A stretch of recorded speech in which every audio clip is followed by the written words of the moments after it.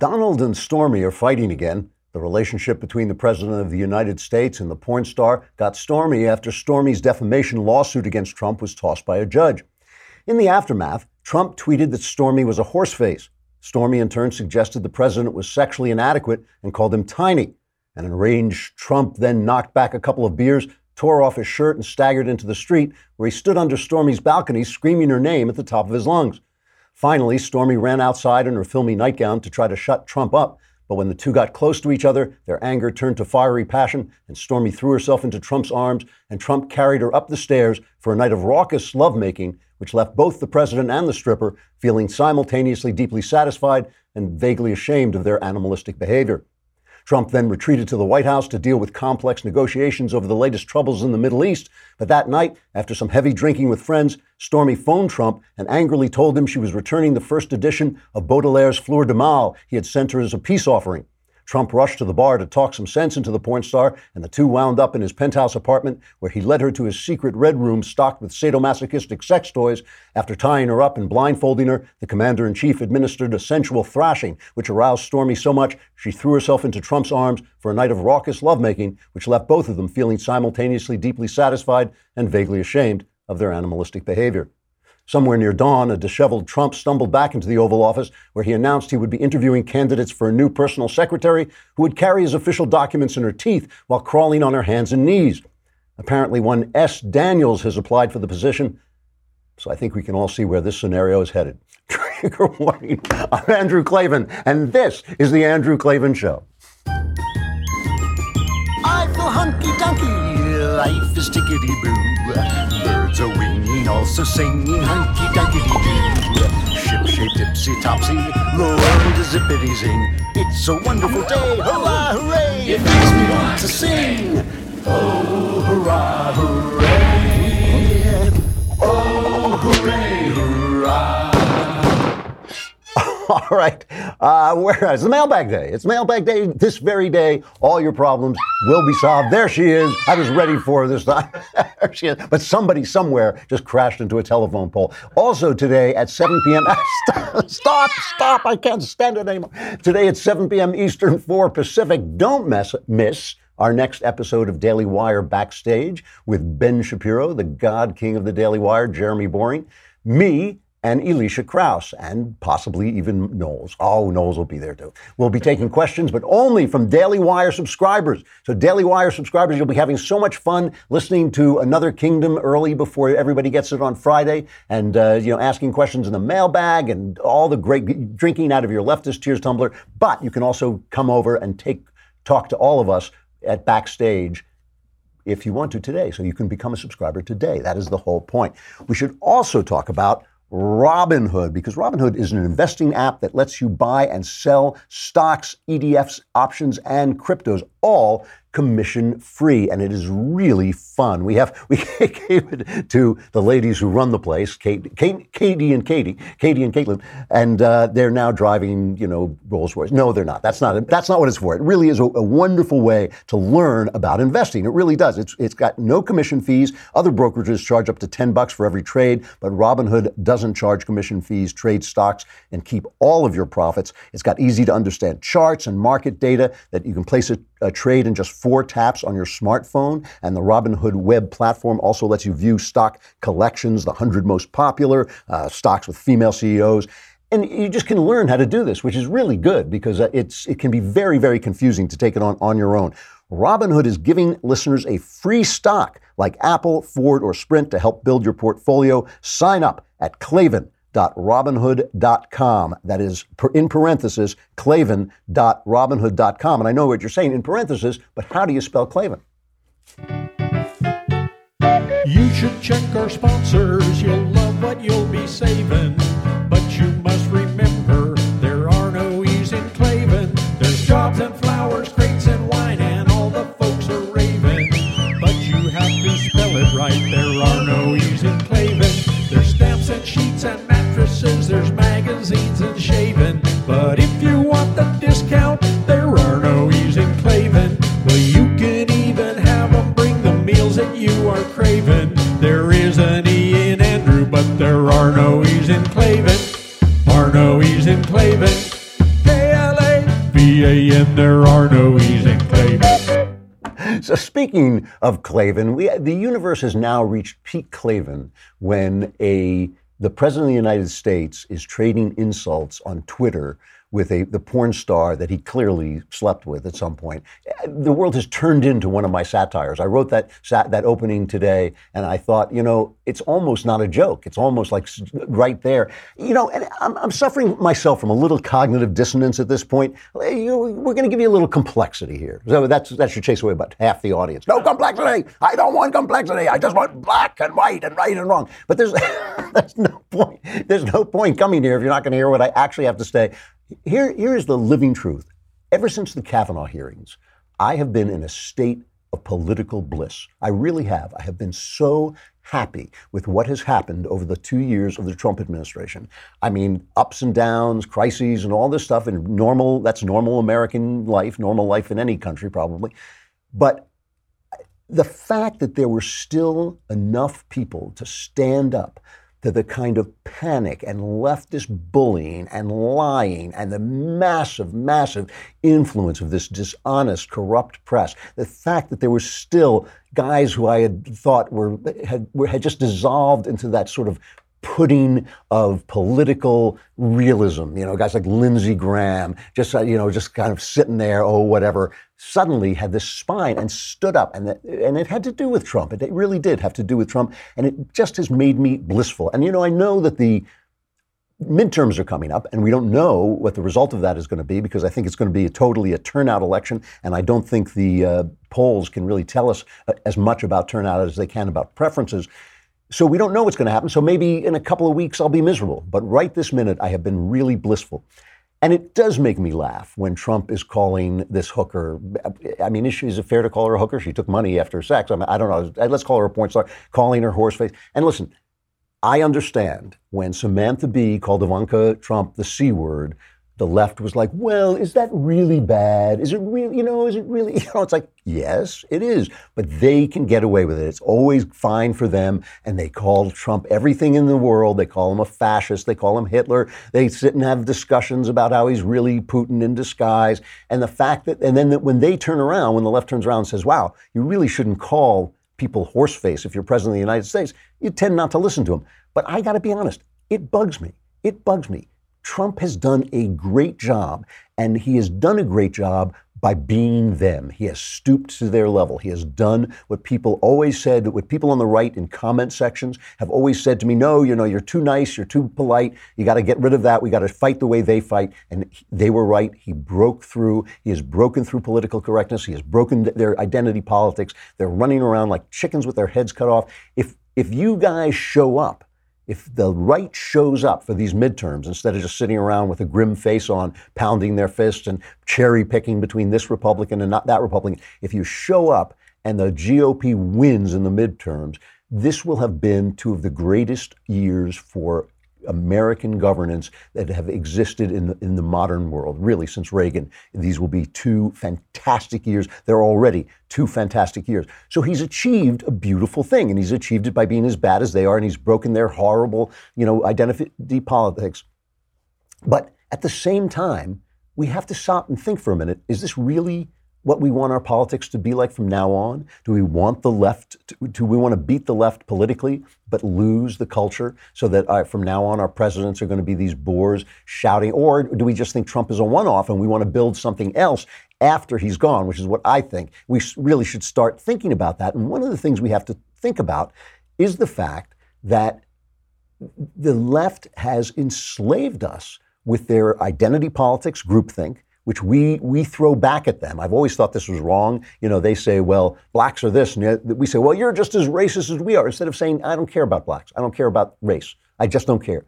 Every time you mention the word color, my eyes glaze over. I think it's stupid. I think it's stupid to rank people according to their color. I think it's sinful. I think it's ugly. I think it's stupid and mean. We're not going to do it. I don't care what you say. I don't care what your figures say. I don't care anything about what you say. I'm not going to listen. Instead, we throw it back in their face. Now, there was this recent poll that got covered a lot, and I covered it, that a full 80% believe that political correctness is a problem in our country. Young people don't like it. Nobody likes it. The only people who like it a little bit, 66%, hate it are people with postgraduate degrees. So it's good for the elites. Political correctness is good for the elites. Why? Because if people can't say things, then we're going to keep the status quo. You think it's revolutionary to keep people from saying things, but it actually maintains the status quo. If people are turned against each other, the elites walk away with all the prizes. So it's good for rich people. It's good, it's good for corporations. No controversy, no speech, nothing like that. But there's a part of the study that wasn't covered. And Charles Lane wrote about it at the Washington Post. If you ever watch Fox News and you watch the Bret Baier show, Charles Lane is a kind of civil voice of liberal dissent on Fox News. I always kind of enjoy having him there. He shows up on the panel afterwards.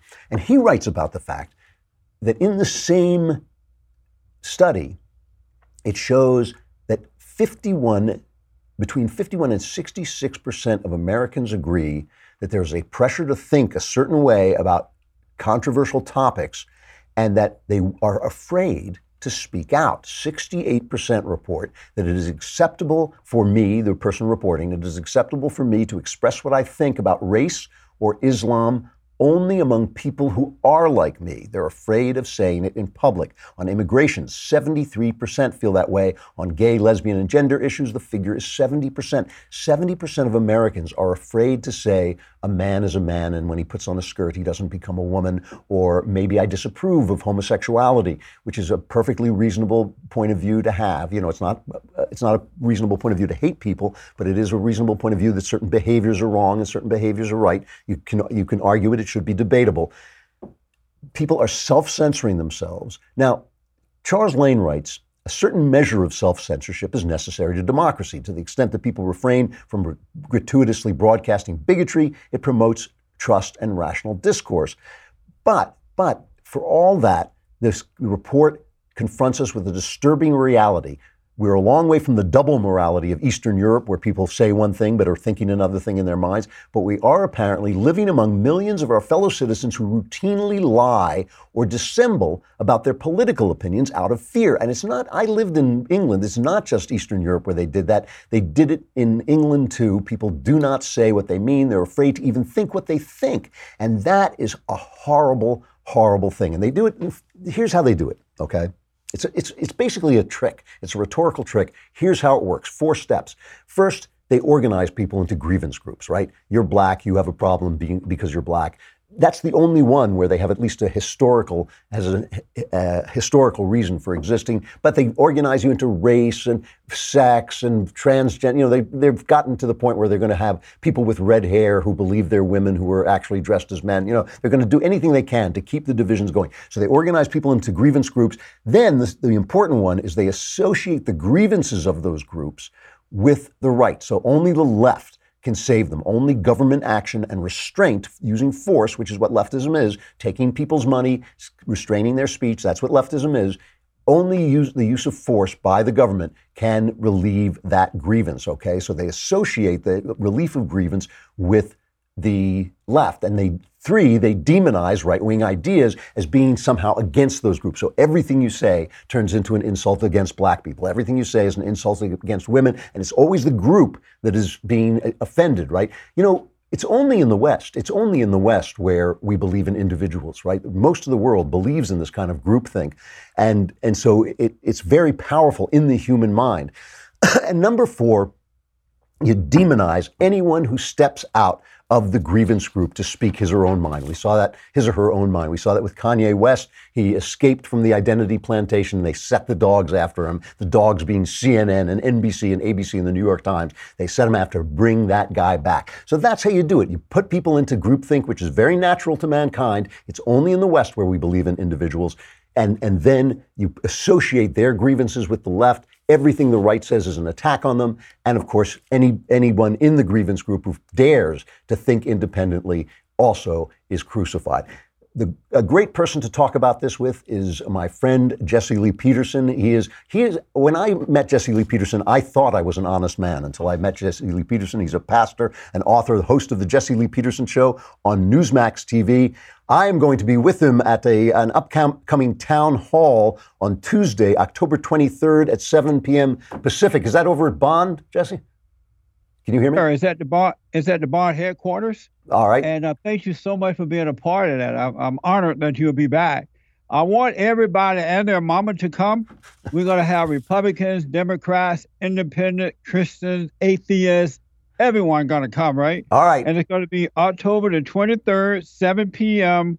at the headquarters of Bond in LA. They can go to jesseleepeterson.com to RSVP and get more information. Okay, what are we going to be talking about? We're going to be talking about the upcoming election. All right. How they, who they think going to win, why and why not.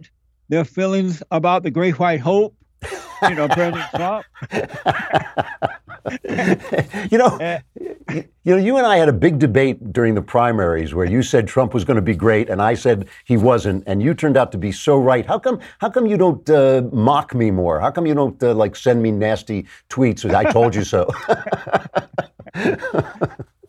Because I believe I know your heart, and I believe you want what's right. You want what's right for the country and for everybody, really. You're not like one of those evil people who just disagree just to be disagreeing. And so I respect men and women like you. Well, thank you. That's a lovely thing to say. Let's talk a little bit about this thing. But I got to tell you this. Yeah. The Great White Hope has been amazing so far. He's been amazing. He has been amazing. More than I even imagined that he would be. And it's going to get better. You haven't seen anything yet. It's going to get better. How do you think the midterms are going to go? I believe that the Democrats will lose out again because they've been acting awfully, just so horrible. Bad. I know, so bad. So even the Democrats who are Democrats, they're decent people, but they're Democrats. I think that has been a turnoff for them. Now, the far left, right radicals, they're going to go for the Democrats no matter what. But the decent Democratic voters, I think they have been completely turned off by what they've seen with the trial. With the hearing for Judge Kavanaugh, with the attacks on the Republicans and people who disagree with them, the encouragement of violence by the Wicked Witch of the West, Maxine Waters. Yeah. I'm glad you didn't actually say that out loud, Jesse. I know you're just thinking it there. So I think that the Democrats are going to lose out, and they should lose out. We don't need those type of people to be in charge of making decisions about our country. You have been one of the really solid voices against identity politics, which the left has used so powerfully. Yeah. Is it? It seems to me there's some hope that it's crumbling in front of our eyes, or is that too optimistic? No, it is crumbling, and I've noticed for the last 20-something years I've been saying that there's no such thing as racism. Yep. Racism does not exist. It has never existed. It's a made-up lie. It's an illusion. And you hear this from a man who was born on a plantation. I grew up under the Jim Crow laws. I had to pick cotton and all that good stuff. And I didn't hear the word racism growing up at all. I heard that it's a spiritual battle. It's a warfare between good and evil. It's either right or wrong. And there are good people in all races, and there are bad people in all races. And we should judge people based on character. But the children of the lie, you see that, right? I see that. Yeah. What is that? The Fallen? Oh, from the Fallen State TV. Okay. Yeah. Be aware of the children of the lie. They have made our issue to appear to be physical. And so they've come up with terms like racism, sexism, homophobism, Islamophobism, deadbeat dadism, right? And so you can't solve problems that doesn't exist. But if you see it for what it is, you see it as right or wrong, you can resolve it. And that's the only way we're going to solve these problems, from looking at exactly what they are and not what the children of the lie are calling them. When you say there's no such thing as racism, do you believe that there's such a thing as a racist? No, there's a hater.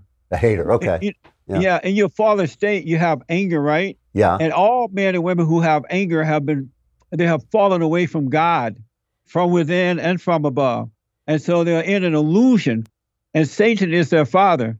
And so they're playing God by judging and hating their fellow man.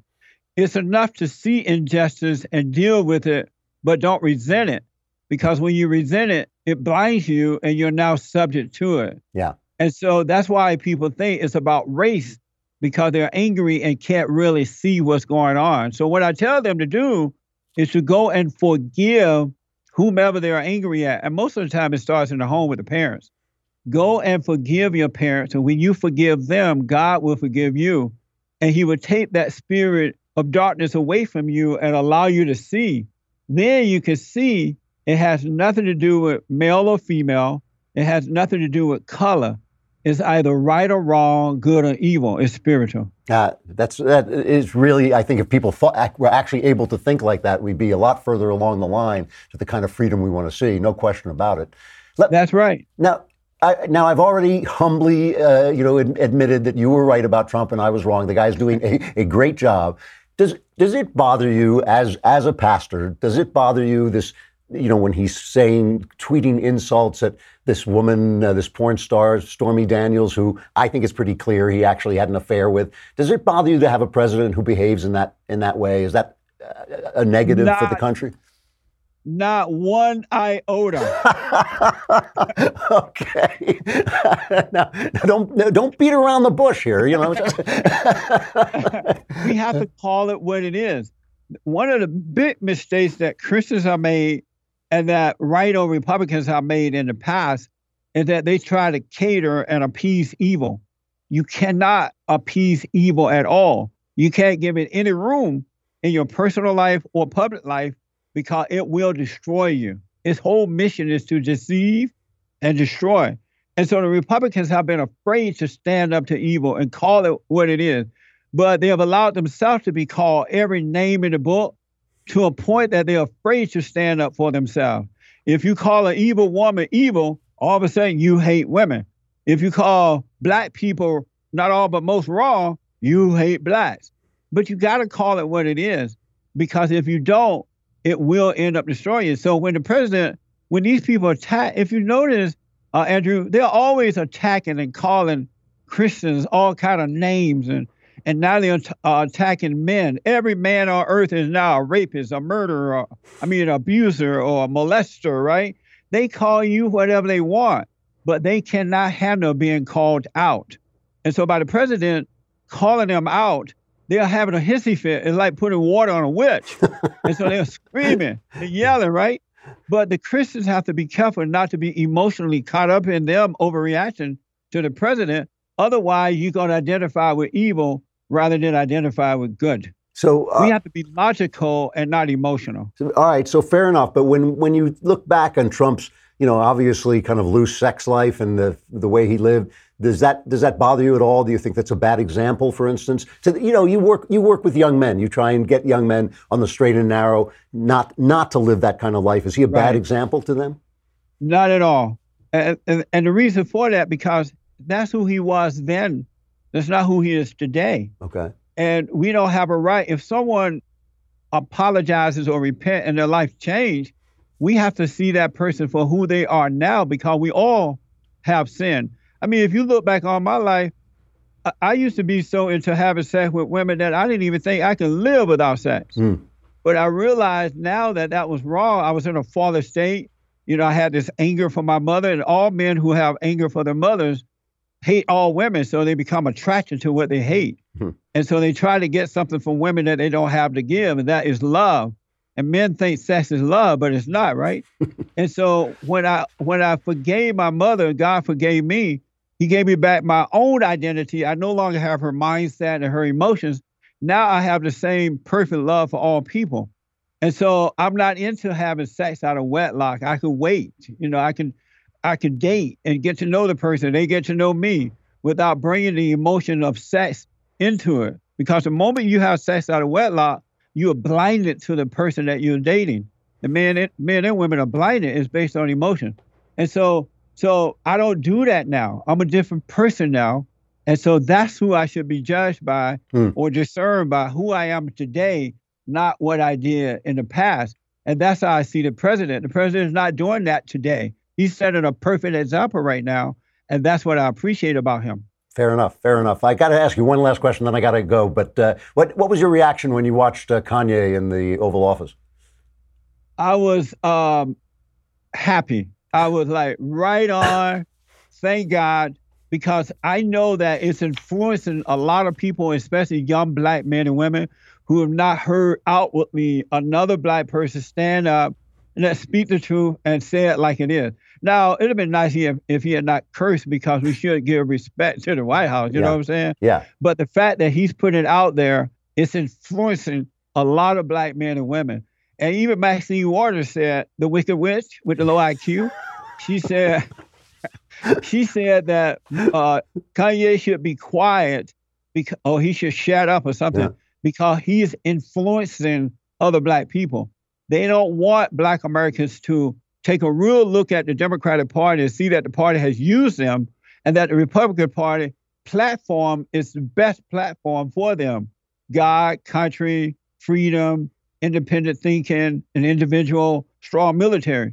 The Democrats don't want the blacks to see that, because if the blacks abandon the Democratic Party, it's over for the party. It's over for them, no question about it. And that's what Kanye is doing. He's influencing. I hope so. All right, so I'm going to be there at your town hall on Tuesday, October 23rd, Tuesday at 7 p.m. Pacific. And is there a website people can go to look it up? Yeah, JesseLeePeterson.com. JesseLeePeterson.com. Jesse, it's always great talking to you. Look forward to seeing you at the town hall.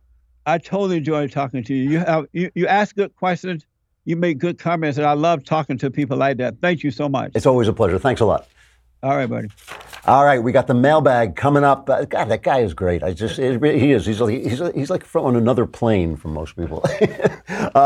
So we got the mailbag coming up. Got to say goodbye to Facebook and YouTube. Is YouTube back? It was down last night. It's back as far as I know. Yeah, all right. So, but come on over to dailywire.com. You can listen to the whole show there. If only you would subscribe for a lousy $10 a month or $100 a year. What are you doing with that money anyway? You're just sitting there with you know why you're clinging to that money? Because you have problems. You know how you get rid of your problems? You send in stuff to the mailbag. I solve all your problems. All right, the mailbag is coming up.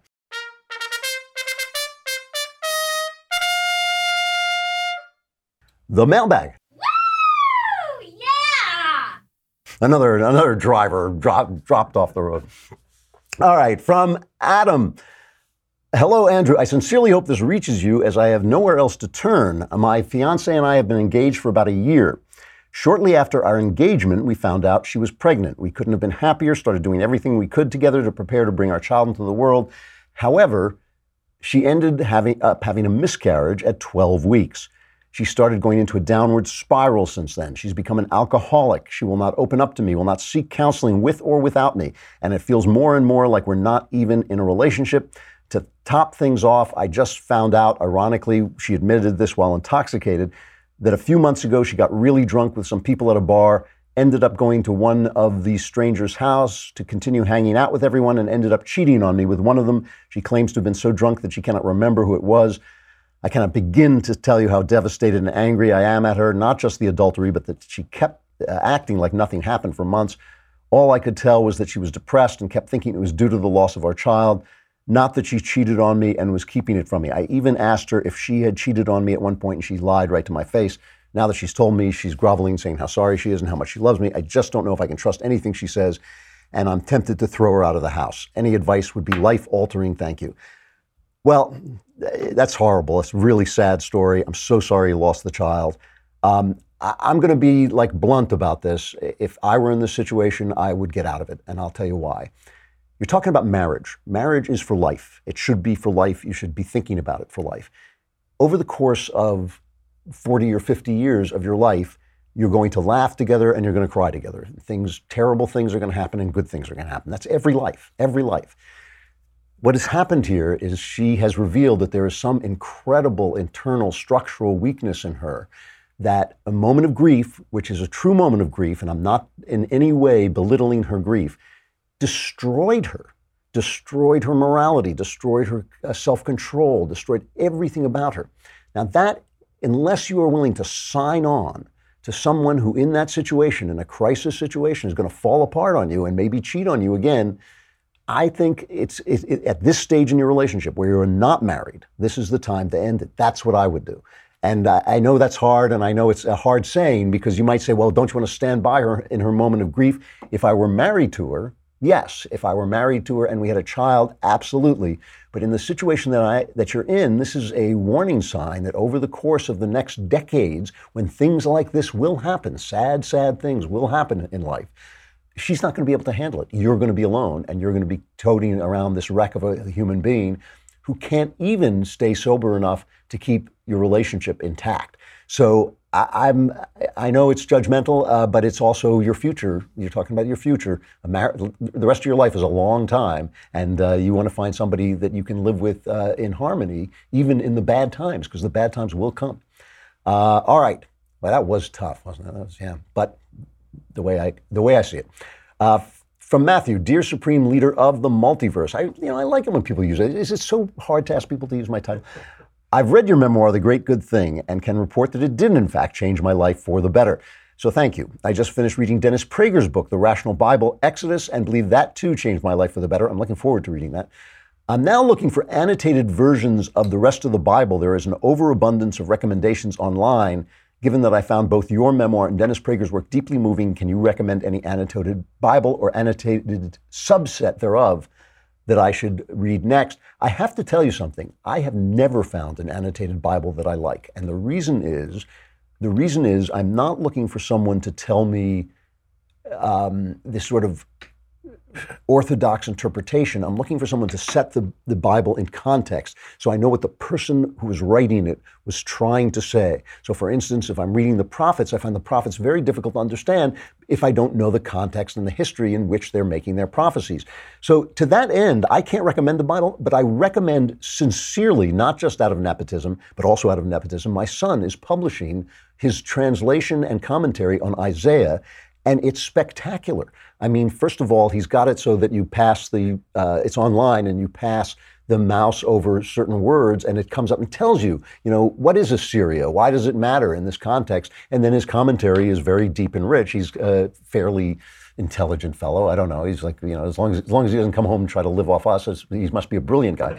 If you want to find it, go to Twitter at Spencer Klavan. It's Spencer. I have no idea how you spell Klavan, but it's at Spencer Klavan on Twitter, and you can go from there and subscribe, and he'll send it to you in an email. But it really is good. I'm not kidding. His Isaiah is good, and I've just never found. If you're listening to this, listeners, if you've got some commentary that you love, some annotated Bible that you love, let me know, and I'll take a look at it. I have bought a number of them, and I've never quite found one that really did the trick for me. From Brenton, dear Supreme Leader Klavan, I've always wanted to get married, but recently I've had a change of heart.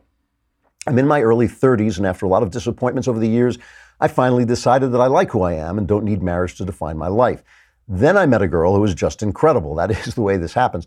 She's quite possibly the coolest girl I've ever known. We have a lot in common. I'm in the process of developing a friendship with her. I'm quite confident that she does not know that I like her. I have a huge problem, though. I work with her.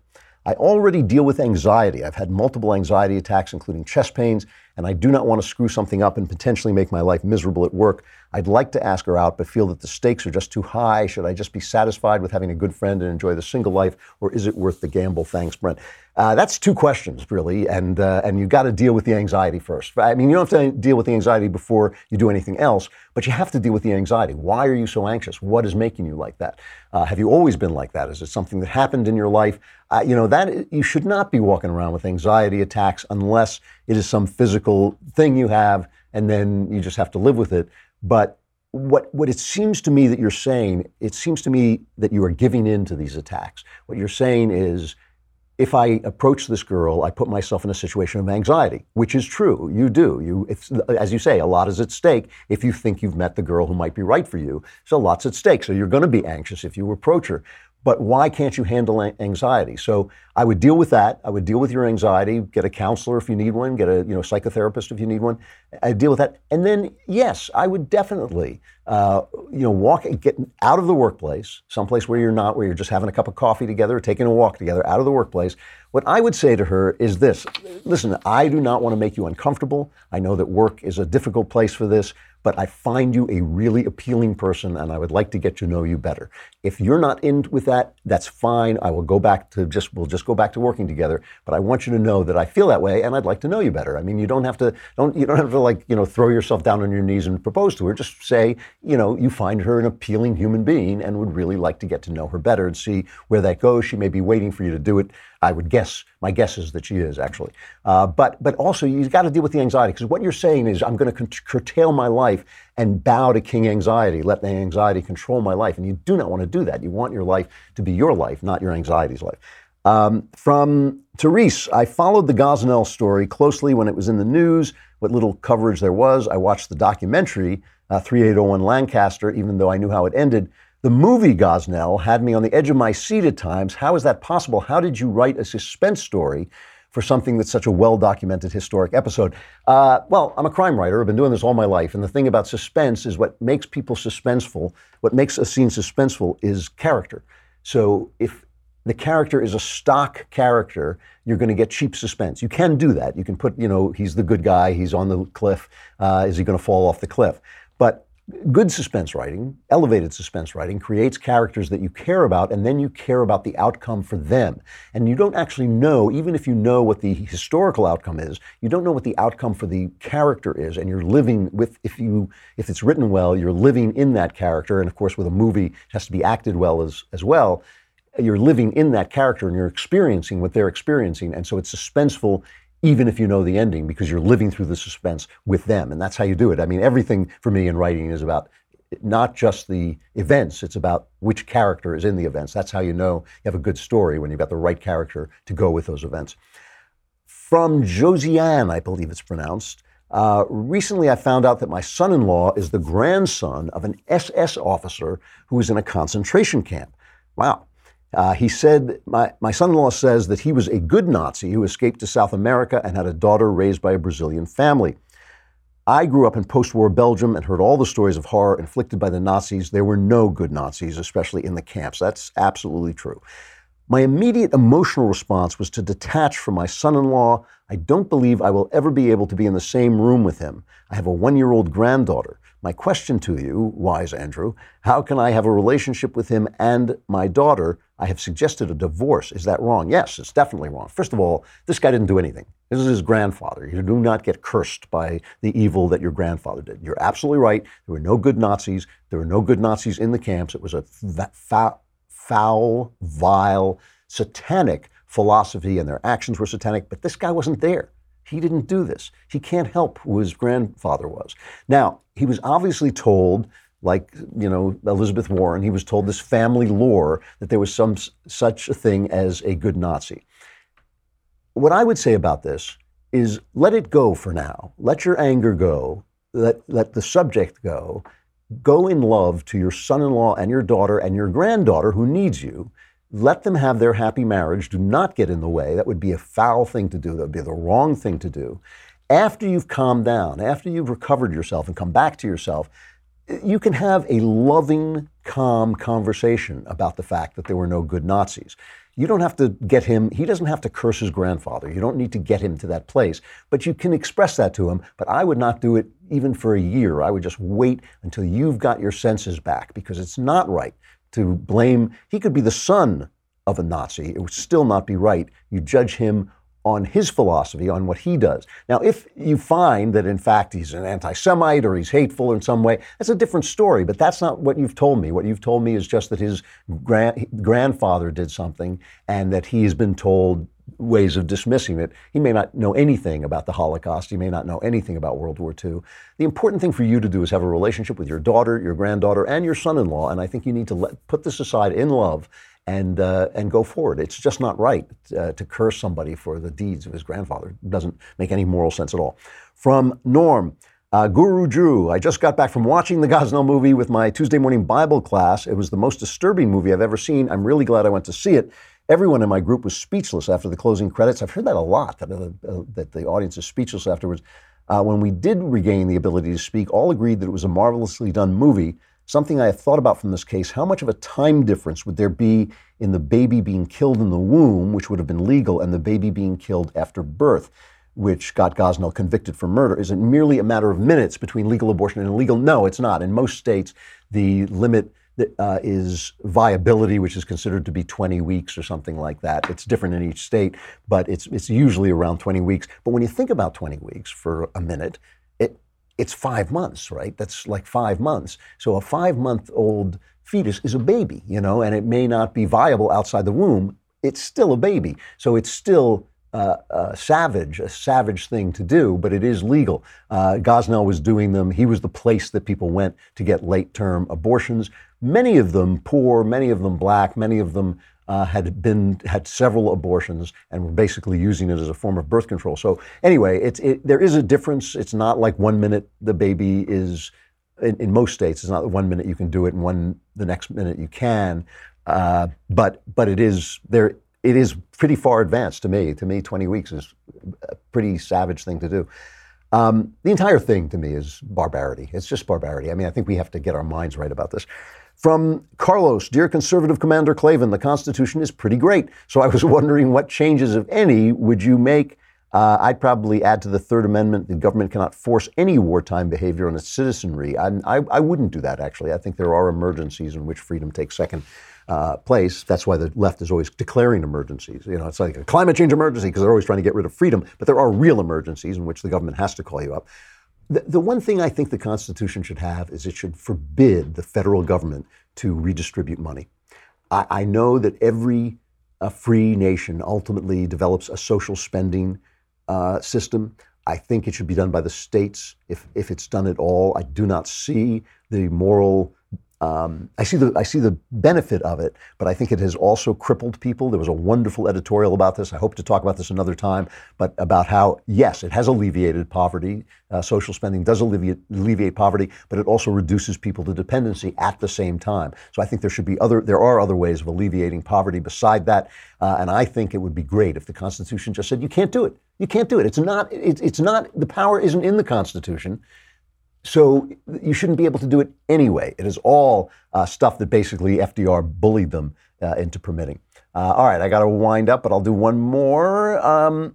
Dear Lord Klavan, my brother and I used to be very close, but he has not spoken with me or several other family members since the election. He took great offense to a YouTube video that I shared, and he labeled me a racist and unaware of my white privilege. He tried to shame me rather than have a conversation. I never complained about his left-wing causes, emails and forwards over the years, but the tolerance is not reciprocated. He has such strong hatred for Trump and anything he touches, and he has stated, I'm done. Should I take him at his word, or how might I reach out to him? Do I have or wait for a Democrat to take the presidency before I can talk to my brother again? I have this in my own life, Jonathan. It is really weird to me that for 8 years, Obama, they just don't understand. They do not see themselves that Obama was just as offensive to me as Trump is to them. In so many ways, I never started. I would argue with them about it, but I never stopped talking to anybody. I never cursed anybody. And yet they feel it's just fine to just write you out of their life like that. It is an amazing act of sanctimony and self-unawareness. That word, there is no word for cluelessness about oneself. And the only thing you can do is, you can write one email to your brother and say, look, this is the way I feel about this. I never did this to you. I'm sorry you do this to me. I'm always here for you. I love you, but I'm not going to reach out to you and be insulted. Contact me when you calm down. That's the only thing I think you can do. And then you have to live with that. I mean, you have to live with when you say goodbye to somebody, they might not come back. You got to live with it. Like I said, I have this in my own life. I've had to do this with people. I'm here for them if they want to come back and talk.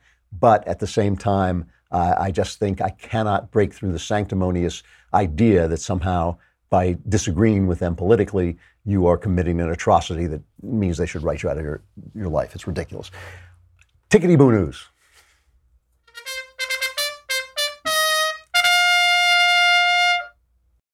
Well, as I say, there's so much tickety-boo news. I really have been in a state of bliss since the Kavanaugh. The thing about the Kavanaugh thing is not Kavanaugh, though I think he'll be an excellent judge. It's not that. It is the overcoming, the turning back of this tide of panic and hysteria, this media war that has been waging. It was the victory over panic and hatred and the end of due process and identity politics. It just made me feel bliss. But there's plenty of other reasons. The U.S. is now the most competitive country in the world, regaining the #1 spot for the first time since the collapse in 2008. All this talk that the recovery started with Obama is garbage, because the recovery would have started under a stuffed cat. It would have started under anybody. When you have a crash in America, our economy is so strong, it always bounds back in accordance with the crash. So normally, when the crash comes, if it's a bad crash like this one was, the recovery is big and strong and very quick. And that is the way it has always been. Milton Friedman pointed this out. It's the way it's always been. With Obama, he sat on the recovery with his stupid healthcare bill, with his complete regulation of businesses, with his changing regulations and his incredible red tape. And now Trump has taken that off and the economy is soaring. But in keeping with that, I want to mention the death of Paul Allen, who was Bill Gates' partner in founding Microsoft. Bill Gates said that personal computing would not have existed without him. There's a little bit of an obit, it's really an op-ed, an editorial in the Wall Street Journal today, in which they pointed out that the founding of Apple and of Microsoft and Apple came in the 1970s, when, first of all, anybody would have said that IBM was going to be the greatest computer company, but instead Microsoft and Apple came to dominate the desktop computer revolution. But as it says in this editorial, the late 1970s were also a time full of angst about whether America's best days were over, right? This was happening when Jimmy Carter, when Richard Nixon was, when Watergate was happening, when Jimmy Carter followed, Jimmy Carter gave that famous speech where he said America is in a malaise, and where did it come from? And everybody, the left, was saying, oh, my goodness, America is ungovernable. And this was just before Ronald Reagan came. All I want to say about this is this, that conservatives are very good at reading the tea leaves and seeing disaster. But you do not know what's coming, and you do not know what is happening now. You do not know who is sitting in his bedroom, who is a 15-year-old somewhere sitting in his bedroom dreaming the dreams that are going to make a beautiful, beautiful future. That is why we leave people free to make those futures. That is why we don't try to write the future or have the government demand or command what the future is, but just let people dream it up in their garages, dream it up in their bedrooms, and set them free to do the things that they have to do. There's fracking here because we have property rights. Microsoft and Apple became so big because we have capitalism. When these big companies get so big, they start to become socialists. Why? Because that kills the competition and leaves the monopoly free to them. We should not let that happen. We should always, always be supporting the little guy who dreams. And the only way to support that little guy is to keep people free, keep socialism out, and keep corporations from becoming what they ultimately become, which is a force, a power pool that wants to preserve its power. All right. The backstage is coming this afternoon. What time is that? At 4 o'clock Pacific. 4 o'clock Pacific, which is, who knows what it is in the East. You guys make up your own rules as far as I can tell. And we will be back again tomorrow. I'm Andrew Klavan. This is The Andrew Klavan Show.